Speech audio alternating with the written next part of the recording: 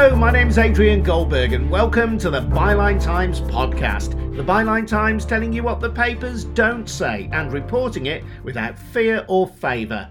This week, the Old Pals Act will be looking at the £3 billion in COVID-related contracts awarded to Tory party donors or companies with links to the Conservatives. Plus calls for a public inquiry by parents grieving for their children after continued failures by a mental health service. We phoned up numerous times to say how concerned we were about her and that if we didn't get something put in place, there would be a funeral. And 7 months later, there was a funeral. And the BAME game. Former Chief Prosecutor Nazir Afzal weighs in on calls to scrap the acronym for Black and Minority Ethnic. Do you know, I was never in the room when they came up with that term in the first place. I mean, this government currently seem to be obsessed with symbols and labels. You know, we've had the discussions about flags and statues rather than discussing what it means to be British.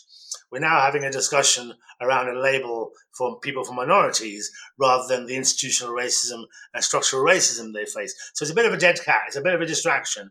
People from minorities were never asked whether they were BAME or not. You know, we were told you are BAME. All that to come. First, a reminder that the Byline Times website, the monthly Byline Times newspaper, Byline TV, and this podcast rely on people like you. We are funded entirely by ordinary subscribers. That means we can serve their interests, your interests, not those of government or corporate fat cats. Subscriptions start at just £29. More details at bylinetimes.com. If you want to know what you get for your money, well, how about journalism like this? Revelations over the last few days by Byline Times investigative reporter Sam Bright that government contracts worth £3 billion have been handed to companies with strong links to the Conservative Party. £1 billion of it to Tory party donors. There's no suggestion that the people involved have done anything wrong, but many have taken advantage of emergency procurement rules introduced at the start of the pandemic. This allows contracts to be awarded without competition. There was also a VIP fast track for firms recommended by ministers, MPs and civil servants. I'll put it to Sam that the amount of cash diverted to firms with ties to the Tories seems to be ever growing. Yeah, so it seems to go up on a weekly basis, to be honest with you, Adrian. So back in February, we reported that just shy of £900 million had been awarded in COVID-related contracts to donors of the Conservative Party. That shot up in the succeeding month to roughly £950 million. I mean, this is huge. This is a huge amount of money, and proportionally, it's massive as well. So the combined figure for contracts awarded to associates and to donors during the pandemic is equivalent to roughly 11% of the total spending, the total government spending during this crisis. So that's a whopping figure that has been shelled out to, you know, people who've directed their cash to the Conservative Party because they support the cause, and also people who've been associated with the Vote Leave campaign, for example, various different consultancies that have done work for the Conservative Party that are close to Dominic Cummings, that have ties to the Health Secretary. And I think it's important to say that, you know, there's no direct evidence that we've seen of shady messages being passed forth between these companies and ministers and officials. It's just sort of a build-up and amassing of evidence that there is clearly a trend here of contracts having gone to these firms. And of course, we know that the government didn't use proper procurement procedures at the outset of the pandemic, so they could essentially pick whoever they wanted to do this public sector work. And so there's a clear public interest in, well, did they or did they not award to their mates and their associates, whether coincidentally or not, really. Yeah, I suppose the government's argument would be that because it was a particular time, a moment in the pandemic, they had to remove the normal procurement protocols. That's what they've said, isn't it? That you couldn't expect the normal checks and balances to be in place when healthcare workers were demanding PPE. Do they have a point? Yes, I mean, I think they do have a point in that we had to procure equipment very quickly. We had to procure it in a rush. But there's also a case to say that the level of spending during the pandemic, the sheer amount of money that we've spent. I mean, Rishi Sunak said in his budget that the only time we've spent more as a nation is during the two world wars.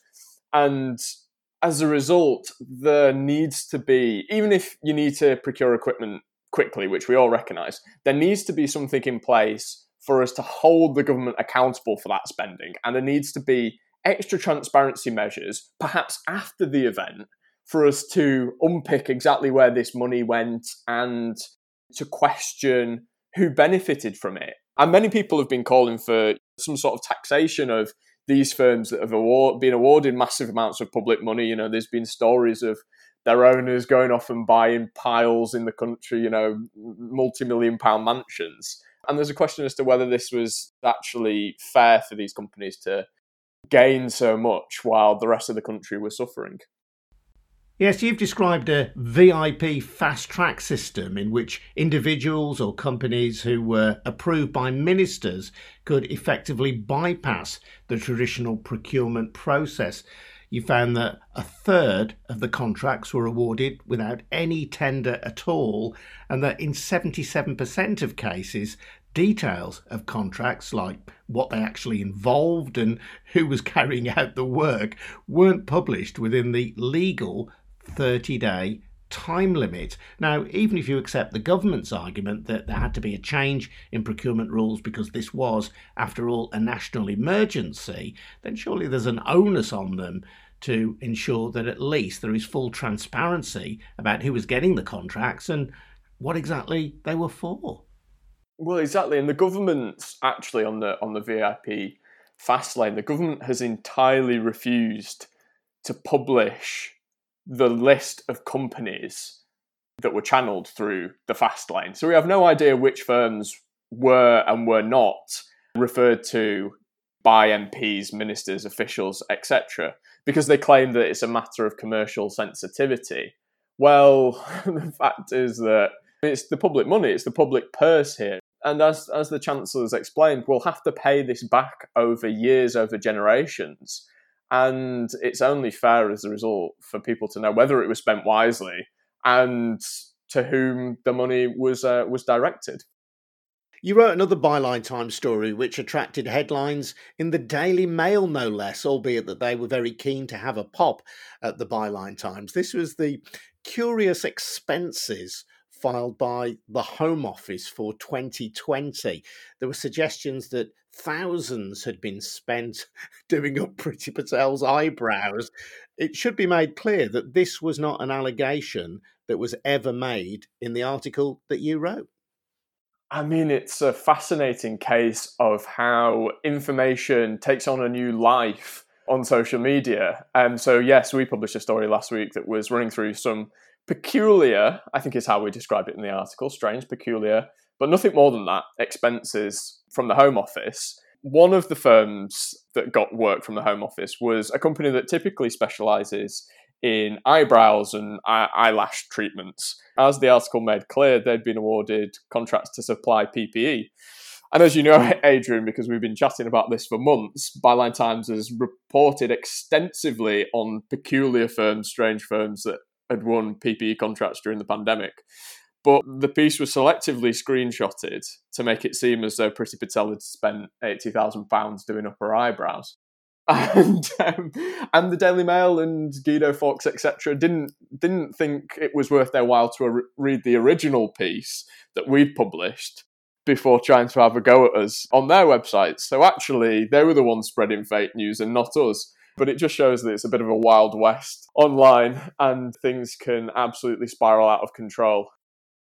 Sam Bright from Byline Times, and a hat tip as well to the Citizens website who collaborated on that story. You can read more from Sam and support his brilliant journalism by subscribing to the monthly Byline Times newspaper. Get more details through our website, bylinetimes.com.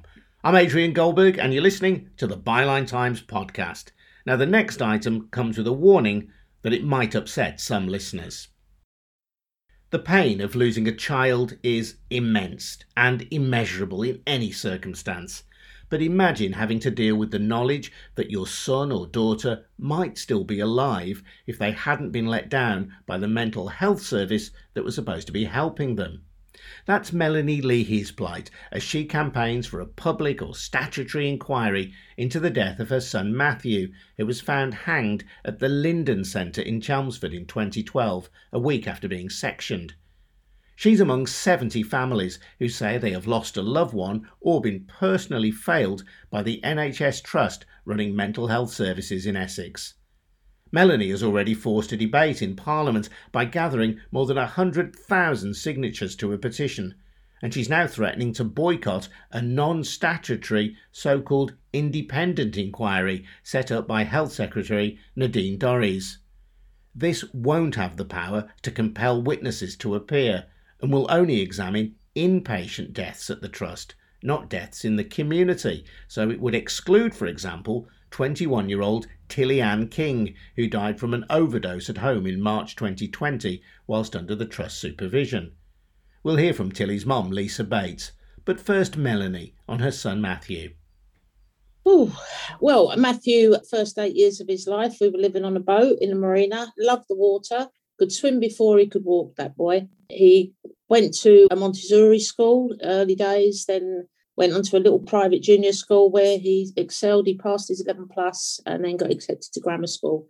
Went through grammar school.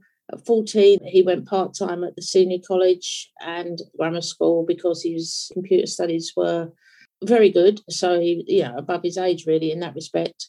During his early teen years, he worked at his father's restaurant and then he got a job working in the local park.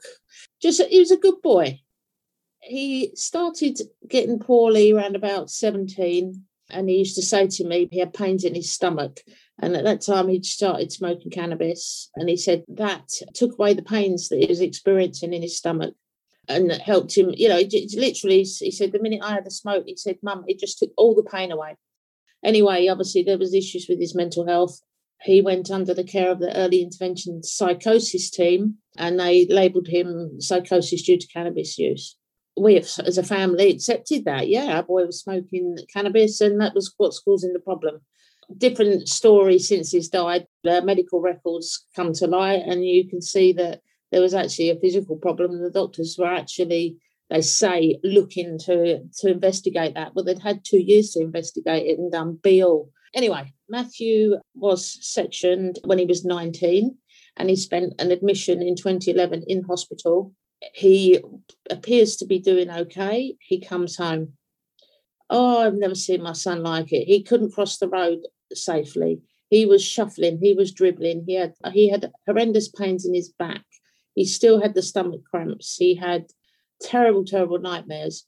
His vision was impaired. So it's straight to the doctors. Anyway, Matthew, not a silly boy. He said, they've upped my medication by 25%. He'd been on 25 milligrams risperidone as a depot injection. It'd been up to 37.5, hadn't been discussed. It was obviously an error. The GP saw him, immediately took him off the drug and said, no, we need to get you off it. So, of course, this was in November 11. By May, he's poorly again. We then went through the procedure, like Tilly's mum, struggling to get help.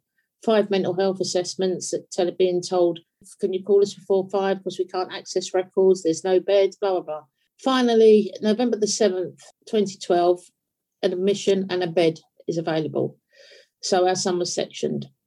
7 days later, our son was dead. So what happened, as far as you know, in those 7 days?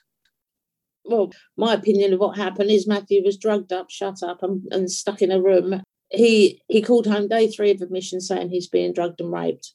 We called the ward. They said, no, he's in art class. Come see him at the end of the week when there was a review.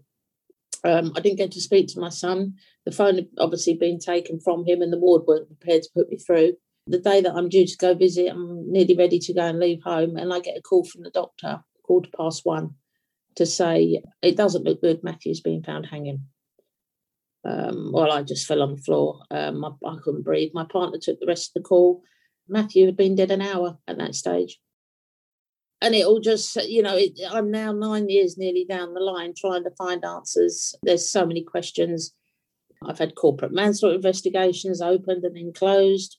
I did fight with the health and safety executive. They finally listened after 3 years, and that case is going to Crown Court. They've pleaded guilty. Ligature points that should have been removed, or advised to be removed, way back in 2004 after another patient died. These were places on the ward where someone might hang themselves, where they'd been advised to remove these obvious ligature points. They hadn't done so, and Matthew tragically used one of those points to take his own life. Well, no, there's no proof he took his own life. We've been through the inquest proceeding. It's very contentious as to how he actually did die. The ligature has been blue, it's been green, it's been white, it's been a bed sheet, a pillowcase, a blanket. And at the end of the day, when you want to see it, the police destroyed it. So they say in error. There was no photographs of it. So the evidence is gone. The mark that he has on his neck isn't conducive to having hung by the way that they say. So it's all contestable. He was found with needle wounds in his groin to date, 4, possibly 5. We don't know where they come from. He had GHB, which is a state rape drug, in both his urine and his blood. The police were called the day that he called rape. They tell me that Matthew was slurred in speech. He had no mental capacity to be examined, although he'd asked to be examined. It took me 7.5 years to get the 999 recording. My son was totally coherent. There was no slurring of speech. But the paperwork now shows that as soon as that call had been made, the staff rapidly tranquilised him. They'd done no mental capacity, no care plan. It's just an absolute mess. So here we are. I got the case to Parliament, done a curtailed petition, which means it was ended within 4.5 months because Parliament was closing. But overnight, we managed to get 105,000 people on there, enough for a debate. The debate was an absolute pantomime. It was no debate. Nadine Dorries had already made her decision. She was going to announce an independent inquiry into the Linden Centre, which would cover a number of deaths. I've spoken to previous families that have had independent inquiries, and it's just like another paper shuffle review. It has no power to compel witnesses, no power to ask for evidence from the police and see their paperwork. And to date, we've not seen any papers. So hence, we're here now with Lisa, because I was told that they don't do public inquiries into one death. So I've been out, I've found other families. We're now up to 70 families, of which Lisa is one of those, who are also calling for a public inquiry. Lisa, tell us a little bit about your story and Tilly's story. Well, you only have to look back on the last year to see how her friends feel about her still a year on. She was a beautiful soul, absolutely amazing. She was fantastic at art, a really good sense of humour. She didn't handle the transition from primary school into secondary school very well. It was big, it wasn't comfy and cosy like primary school. Well, I actually worked in the primary school, so I was there as well. When she went up to the secondary school, she got bullied. Since we've been through all of this, I've learned that Tilly was such a sensitive soul that she couldn't take the bullying. So I went to the school. The school more or less told Tilly to grow a pair and just to get on with it, basically. So I removed her from that school and put her into another school. But because she'd been so affected, she started to become a school refuser.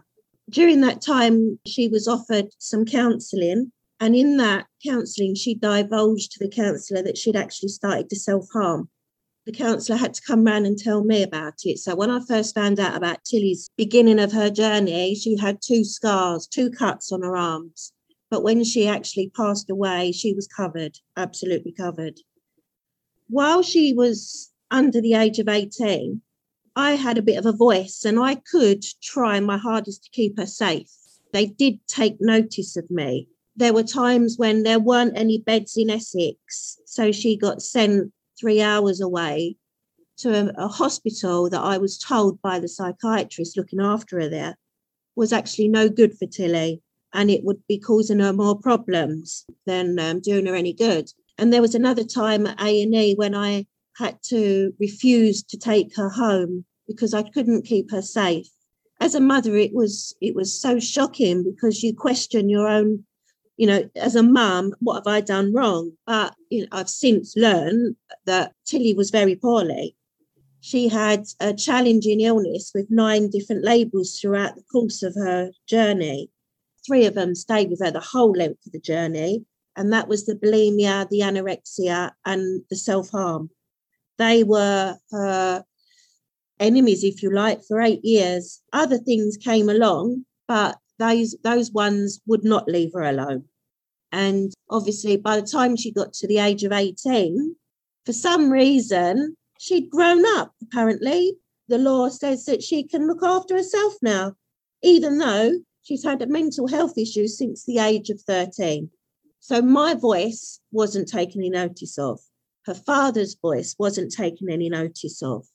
We phoned up numerous times to say how concerned we were about her, and that if we didn't get something put in place, there would be a funeral. And 7 months later, there was a funeral. I've just found some paperwork, and this is what the care coordinator that visited my home a week before Tilly passed away. It says, Miss Kay wasn't dressed. She appeared to be slurring, was hysterical, admitted to not taking her medication, admitted to not eating properly, not slept for 3 days, and appeared to be drinking. But she left my daughter for 4 days before she contacted her again. Now, if they're not red flags to a medically trained person, what do we have to do to make people listen? Her care coordinator sat in my front room and told my daughter she didn't know what to do with her. And then my daughter got accused of not engaging. How would you sum up the care, Melanie, that Matthew received from the Mental Health Trust? There was no care, was there? He was just stuck in a room. But there weren't records available, and those that were just said, I said hello to Matthew in passing. There was no therapy. The system will not get any better unless there is accountability. When you've got senior managers that have been told to remove ligature points, they write to tell me, yes, all the recommendations made after Matthew's death have been put in place. I get a letter from Priti Patel, my MP. I get it from the CQC. I get it from the Trust, all saying the same thing. And then another lad dies in February 15, another one in the May. Then they go in and inspect, and nothing had been done. And the CEO just says, and the board, we don't know why they weren't done. Well, hold on. It can't be right, can it? So unless we got accountability for people's inaction, we're not going to get any change in this system at all. The system is broken, and it needs building right up from the bottom. Can I say, Tilly was admitted into intensive care and was put on life support for 3 days. We didn't know how she was going to wake up, or whether she was going to wake up or anything. Well, she woke up on the Sunday night. By the Tuesday, she had been assessed by the mental health team and deemed fit enough to come back home to me with a week's worth of medication. 3 weeks later, the same thing happened. And then she was deemed well enough to come home. Now, that is someone crying out for help. Melanie, there has been an independent inquiry announced. You're not happy with that. You want a full public inquiry. What's the difference, and why does it matter? The only way we're going to get to the truth is to compel witnesses to come in and speak under oath. And we need to have the paperwork. We've not seen any documents whatsoever. When I do freedom of information requests, like for safeguarding reports and that, unfortunately, they've already been shredded because of the time that we only have to keep paperwork for 3 years. We kept it for 6, but we must get people in under oath. She's offered an independent inquiry into the Linden Centre, which is now expanded out to inpatient deaths across the trust. It doesn't cover Tilly's death. It doesn't cover an awful lot of the family's issues. And I think, although this is a journey for Matthew, everyone needs to be covered to get to why this and that has happened. We must get the evidence. It's a great public concern now, and it's the only way to move forward. And the key thing here is that the independent inquiry cannot compel witnesses to come forward in the way that a public inquiry could. No. Well, we must bring the truth to light. Why all these deaths? I mean, there's been, untold deaths over the last 20 years. And why they've been allowed to happen. I mean, it was the Parliamentary Health Ombudsman when he said he went to the trust and said, could you give me the numbers for how many have died? And the trust says, sorry, we don't know. Well, how is there good governance if they don't have a clue how many of their patients have died on their watch? How are they doing any learning from those deaths? It's wrong. Melanie Leahy and Lisa Bates. Now, the Essex Partnership University NHS Foundation Trust, which runs mental health services in the area, wouldn't comment. They have pleaded guilty to a charge brought under the Health and Safety at Work Act against the former North Essex Partnership University NHS Foundation Trust and are awaiting sentencing on that count. The Department for Health and Social Care said, every death in a mental health facility is a tragedy, which is why we are launching an independent inquiry into the deaths of patients at the Linden Centre between 2008 and 2015. It is vitally important we learn from these events in order to further improve care across the NHS and better protect patients in future. That's what they say. I say that's not good enough. Nadine Dorries has the power to order a public inquiry, and if she wants to win the confidence of bereaved families, she should do so. Pronto. I'm Adrian Goldberg, and this is the Byline Times podcast. Now, it's difficult to keep Nazir Afzal out of the news. The former Chief Crown Prosecutor for North West England, who helped bring child abusers to justice in Rochdale, has become a regular guest on TV and radio. Whether talking about male violence against women or the police's handling of protests and vigils, he's an eloquent, passionate speaker, never short of a quotable quote. I caught up with Nazir this week to mark the paperback launch of his autobiography, The Prosecutor. In a wide-ranging conversation, we talked first about the childhood experiences in Birmingham, which encouraged him to follow a career in the justice system. I was surrounded by racism. I was surrounded by... we didn't have neighbours back then. We had witnesses. There was just so much crime on the streets and it didn't feel very safe. Strange as it may sound, I was born in 1962, but for the first 8 years, the only white person I knew was my teacher.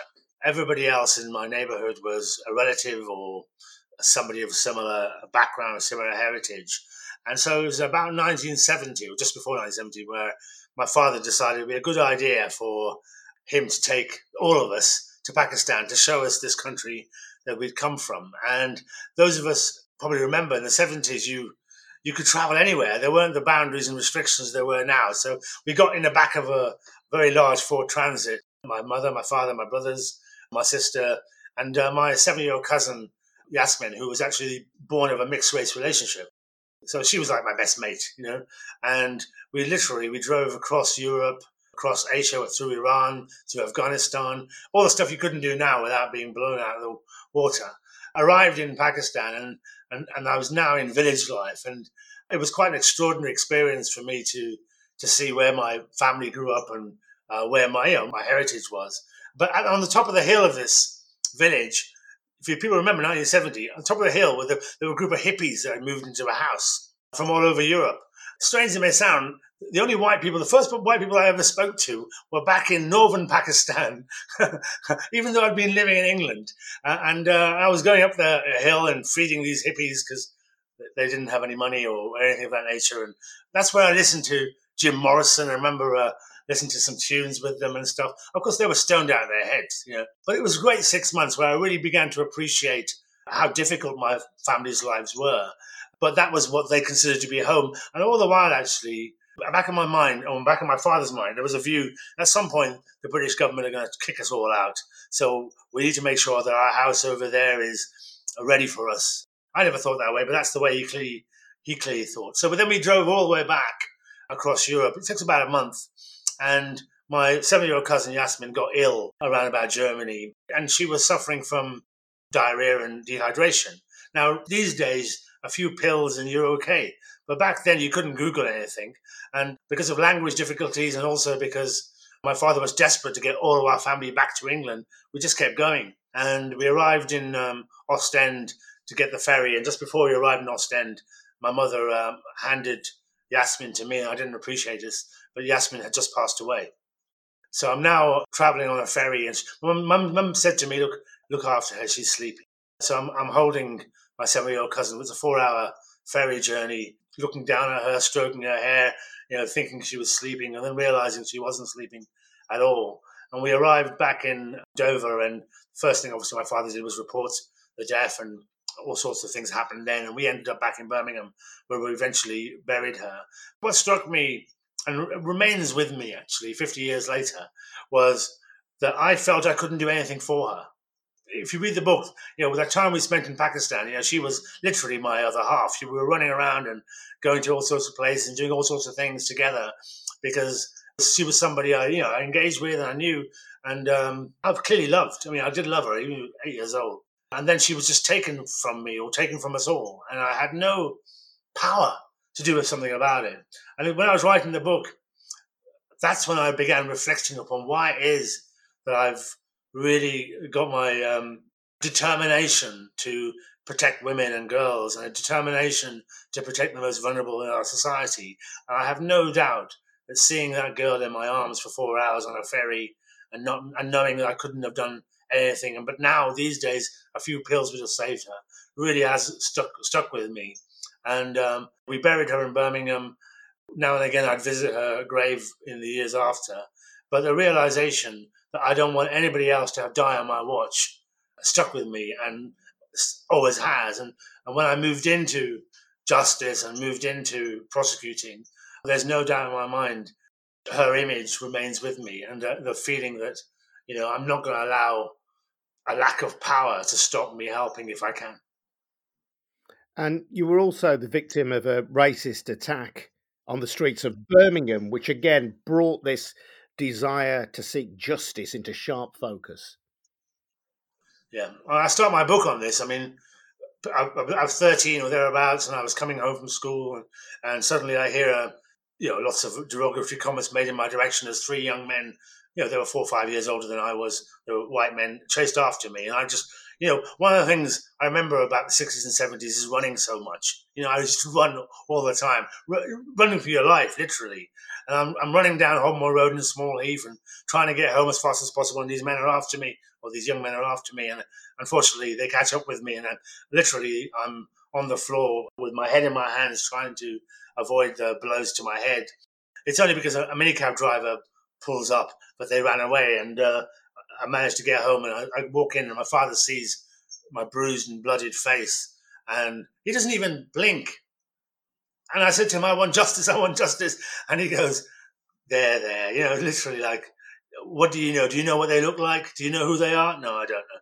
Well, so just leave that now. And he starts tending my wounds and stuff. And made me realize, actually, that, yes, there should be justice for people like that. This was day-to-day behavior and day-to-day experience of victims. And, I suffered, but there were others suffering more than I was. And they shouldn't have had to go home to their families and their families think, well, the police won't be interested in you. What's the point of even bothering making a report? And that clearly is something that stayed with me. I know for a fact that I don't want other people to have to experience what I did. And did you experience any racism in the legal profession as you made your way in it? 100%. I was pretty much the only, I'm trying to think now, certainly the only Asian face at law school. I was one of a handful at university. When I qualified and became a lawyer, now if you go into most courtrooms in the country, you'll see loads of lawyers from black and minority backgrounds, Asian backgrounds. But, I was it. I was the only person that you'd end up seeing. And I felt very much as if I had to work doubly hard, Adrian. Again, it's something to do with my heritage. My father never took a day off. And I think I got that from him. I don't recommend it to anybody, by the way. But literally, I'd be working 7 days a week just to stand still. I realized that I wasn't, they told me, for example, you got to go down to the pub on a Friday night because that's when you hear about the good opportunities that might be coming your way and the nice cases that might be. And I said, I don't want to go down to the pub on a Friday night, And literally, I was being excluded without knowing I was being excluded. And so my response to that was was simply to say, I'm going to be my own person. I'm not going to be something they want me to be. And additionally, I literally will have to work extraordinarily hard just to stand still. You made your name as the chief Crown prosecutor for North West England, but originally you were a defence lawyer. Yeah, in Birmingham, absolutely. When I first qualified, I worked for a firm called Glaziers, which are still based in central Birmingham. And they were brilliant to me. I mean, they gave me an enormous training. I did some criminal work with them, criminal defence work with them. And, I pay enormous credit to criminal defence lawyers. We all need them. At some point, we may need them. So, they do a really tough job. When people keep asking people like that, and they're saying, how could you possibly defend somebody? They're there to represent you, not defend you. But at the same time, that did prove to be the breaking point for you, didn't it? 100%. I remember dealing with a rape case. This is before video disclosure, which now happens. So you had a statement of a rape victim, and I had the suspect in the room with me, and I'm literally reading the statement and asking for his comments on what the victim has said. And I could see from the look on his face that he was literally getting off on it. He was enjoying listening to what this victim had said about him. Of course, he's innocent until proven guilty, but I was 100% certain he was guilty. And also, I felt like I was literally helping him continue his abuse of that woman. And so that was enough for me. I couldn't do that anymore. I'd rather do what I'm doing, or had done, which is to bring people like that to justice, rather than try and find some kind of loophole. See, people don't understand prosecuting. They don't really. Prosecution for me is building this wall of evidence to make it strong and robust. And if you can't build it, well, then drop the case. But if you can, you build the strongest wall you can. Well, a defense lawyer's job, as I saw it, was that they trying to find holes in the wall and trying to bring it down. And I'd rather do the building of the wall and let somebody else trying to find the holes. You referred a little earlier to courtrooms and talked about people from black and minority backgrounds, black and Asian people. This week, it's emerged that the government's Disparities Commission is going to recommend the dropping of the word BAME, black and minority ethnic. What do you make of that? I was never in the room when they came up with that term in the first place. I mean, this government currently seems to be obsessed with symbols and labels. We've had the discussions about flags and statues rather than discussing what it means to be British. We're now having a discussion around a label for people from minorities rather than the institutional racism and structural racism they face. So it's a bit of a dead cat. It's a bit of a distraction.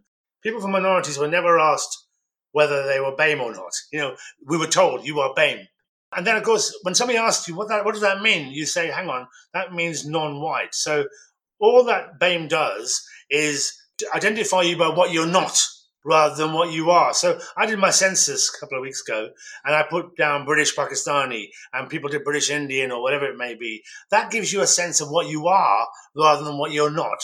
So I've never bought into this BAME concept. I think the idea of BAME or having some kind of global figure like that works for data collection.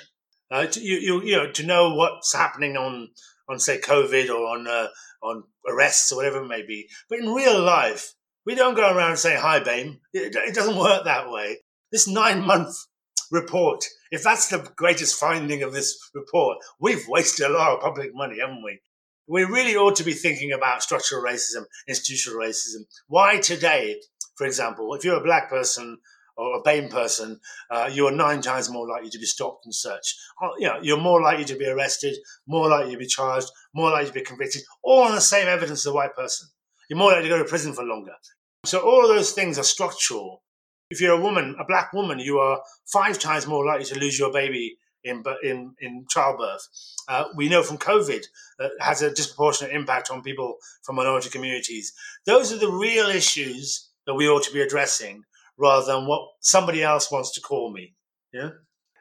At the same time, though, there is, understandably, given the history of the West, a keenness for people to claim their identity, isn't there? And so we've seen, for example, the phrase Black Lives Matter enter into the public lexicon. We've seen Black Lives Matter ahead of football matches and footballers taking the knee. So people do attach an importance to identity, don't they? Absolutely, black is an identity, yeah, absolutely. But BAME isn't an identity in the same way. So, 100%, that whole idea of Black Lives Matter is to get people to see where disproportionate impact happens. Do you know there's not one chief constable who's black or Asian or minority in this country of the 42? Do you know of the chief executives of local authorities, 97.5% are white? You know, the word, strangely, I've been having a conversation with some people the last few days. I've come round to thinking, well, actually, black and Asian people are the global majority and now want to be known as the global majority. And that actually, I think, does work, because I can then turn around to chief constables and say, how is it that nobody from the global majority is one of your chief constables? How is it that nobody from the global majority is one of the NHS chief executives or local authority chief executive? I think that actually is quite a telling phrase. And again, it identifies you as what you are rather than what you're not. Yeah, I think you noted that Line of Duty has significantly greater black and Asian representation than the real police. I mean, it's absolutely extraordinary if you look at it. I mean, the Central Police is about a third BAME. Even AC12, which is the anti-corruption unit, about a third BAME. And then you look across the Police and Crime Commissioner, a good friend of mine, Ace Bhatti, who played me in Three Girls. He's the Police and Crime Commissioner, again, BAME.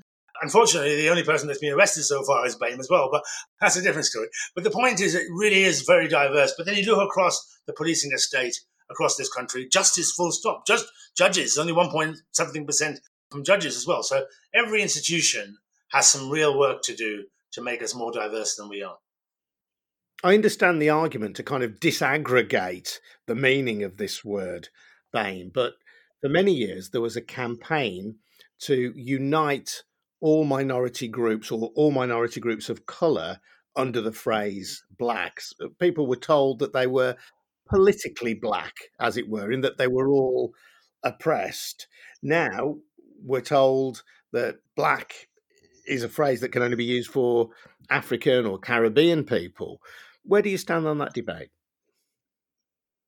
Again, ask the people what they think. You know, it's not about what I think.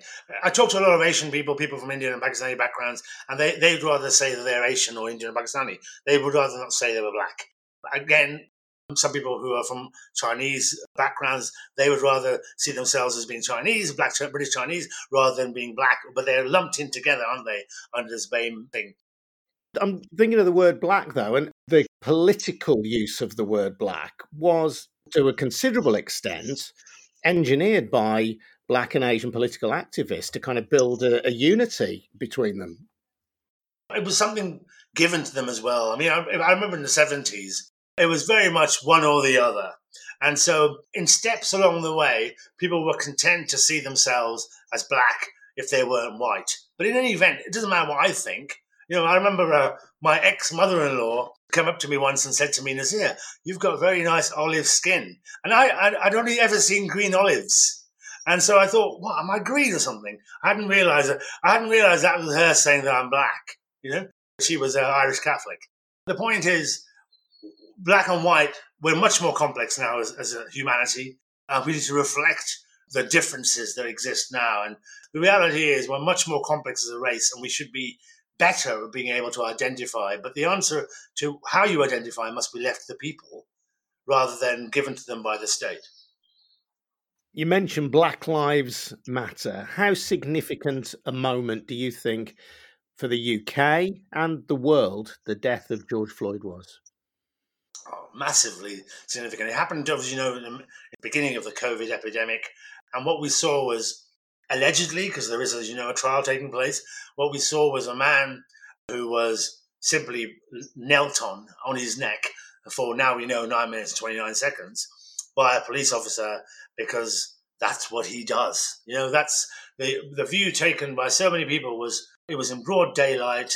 It was in the middle of, not in rural, part of America. It was in the middle of a metropolitan district. And yet the police felt that they could do what they do.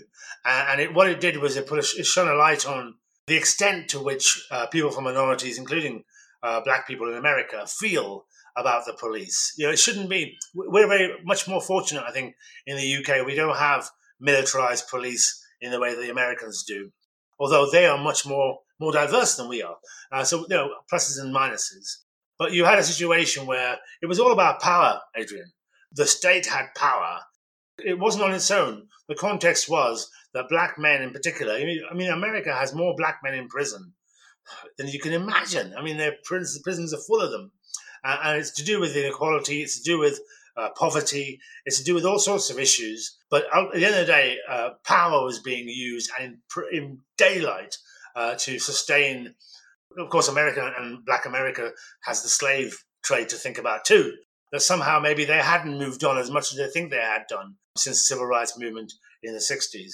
And then we brought that over here because we began to think we have similar issues. We have similar, some of the things I mentioned earlier on, where disproportionately people from Black and ethnic minorities or Asian minorities are massively impacted by racism, institutional or structural.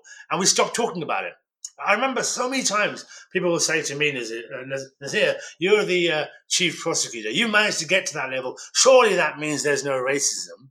And they didn't realize how many battles I had to fight, not only to get there, to stay there. And even when I was there, I was getting hate mail. I organized a sports conference about football. I was talking about how the behavior of players on the pitch impacts on spectators, impacts on wider society. I did that in all of the national media. And I got so much hate mail. I remember one in particular, Adrian, "Dear Mr. Afzaal, we English invented football. Please go back to Wogland."